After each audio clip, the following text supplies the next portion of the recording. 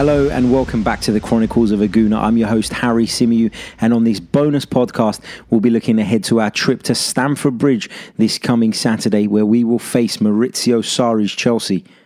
This fixture is live on BT Sport here in the UK on Saturday at 5:30 p.m. for those of you who are wondering.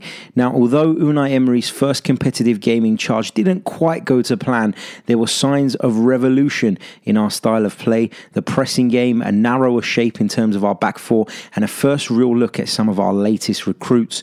One of the biggest decisions Unai will need to make over the next couple of days is whether or not he wants to stick with Petr Cech in between the sticks. Although the veteran goalkeeper made some excellent saves on Sunday, it's quite clear he's not as comfortable with the ball at his feet as this playing style requires. I can't see Bernd Leno displacing Cech myself. I think it would be harsh to drop him solely based on Sunday's game. Emery's obviously had plenty of time to look at them both on the training ground, and according to Gunner Blog, there are whispers that the German has failed to impress on the training ground of late. If that is of course the case, then hats off to the manager for selecting his side on merit. Now, left back could potentially be a problematic area for us.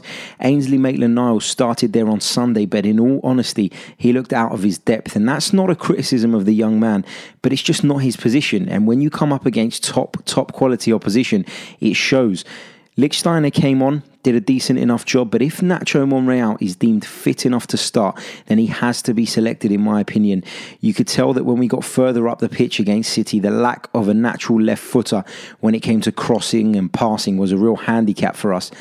Having said that, I'd be tempted to start Lichtsteiner at right back if Nacho is fit, and maybe leave out Hector Bellerin. Monreal's been taking full part in training sessions this week, as far as we know, and so I'm hopeful that he will make it. Chelsea started their first game of the season with Kante, Jorginho and Barkley in the midfield. Kante's work rate plus Jorginho's knowledge of the Sarri way make that a very effective midfield trio, and I do worry that if we line up the same way we did at the Emirates last week, we'll be torn to pieces. Torreira needs to start for me, and as harsh as it sounds, Guendouzi would be the one to make way. As talented as he is, he's still a little immature, he's still a little raw, and I fear that his confidence could take a real beating if he was to mess up at the bridge. Xhaka, Torreira and Ramsey as a midfield would give us as close to a perfect balance as we'll get, given the personnel that we have available. That's just my opinion. Mesut Ozil has to be one of the more advanced three in my view. I spoke about this on this week's podcast.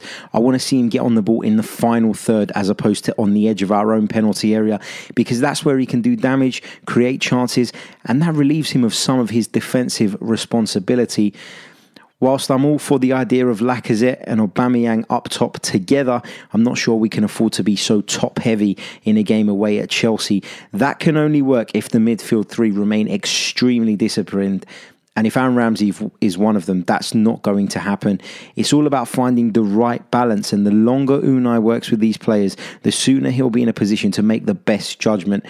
I just can't help but feel that to play the pair of them up front, Ozil and Ramsey on Saturday, will be tactical suicide, and I hope Emery would see it the same way. I'm willing to give Unai Emery time, of course, to try and implement his brand of football, but I also think in order to get results, particularly versus the bigger sides, he'll need to adapt his philosophy and tweak it here and there. Why? Because we don't have the calibre of player that we once did. I felt as though against City we needed to sit off a little bit in order to close the gap in class. And looking at Chelsea's team and the way they've started the season, I suspect that will be the case once again. Chelsea have bags of talent in an attacking capacity. We're not sure whether Eden Hazard will be back in the side. I suppose that will depend on whether or not he's still looking to engineer a move to Madrid. But even still, the likes of Pedro, Willian, etc. still carry a sufficient threat, meaning defensively we'll have to be on top of our game. I'm pretty sure Unai Emery will approach this game the same way, and whilst I understand why, I feel like the result could be the same as last week. Short-term pain for long-term gain. If that's how it's got to be, then so be it. I won't be calling for the manager's head anytime soon. We must give him a chance to put his own stamp on this team. So my starting 11 would be as follows: Cech, Lichtsteiner, Mustafi, Socrates and Monreal, assuming he's fit. Xhaka, Ramsey, Torreira in the midfield. Mkhitaryan, Ozil and Aubameyang. My prediction, as much as it pains me to say it, is a home win for Maurizio Sarri's Blues. Agree, disagree, let me know. Tweet me at Chronicles_AFC. Don't forget to subscribe, leave us a review, and check out our Patreon page. I'll be back on Tuesday reviewing the game with some special guests. Until next time, ciao.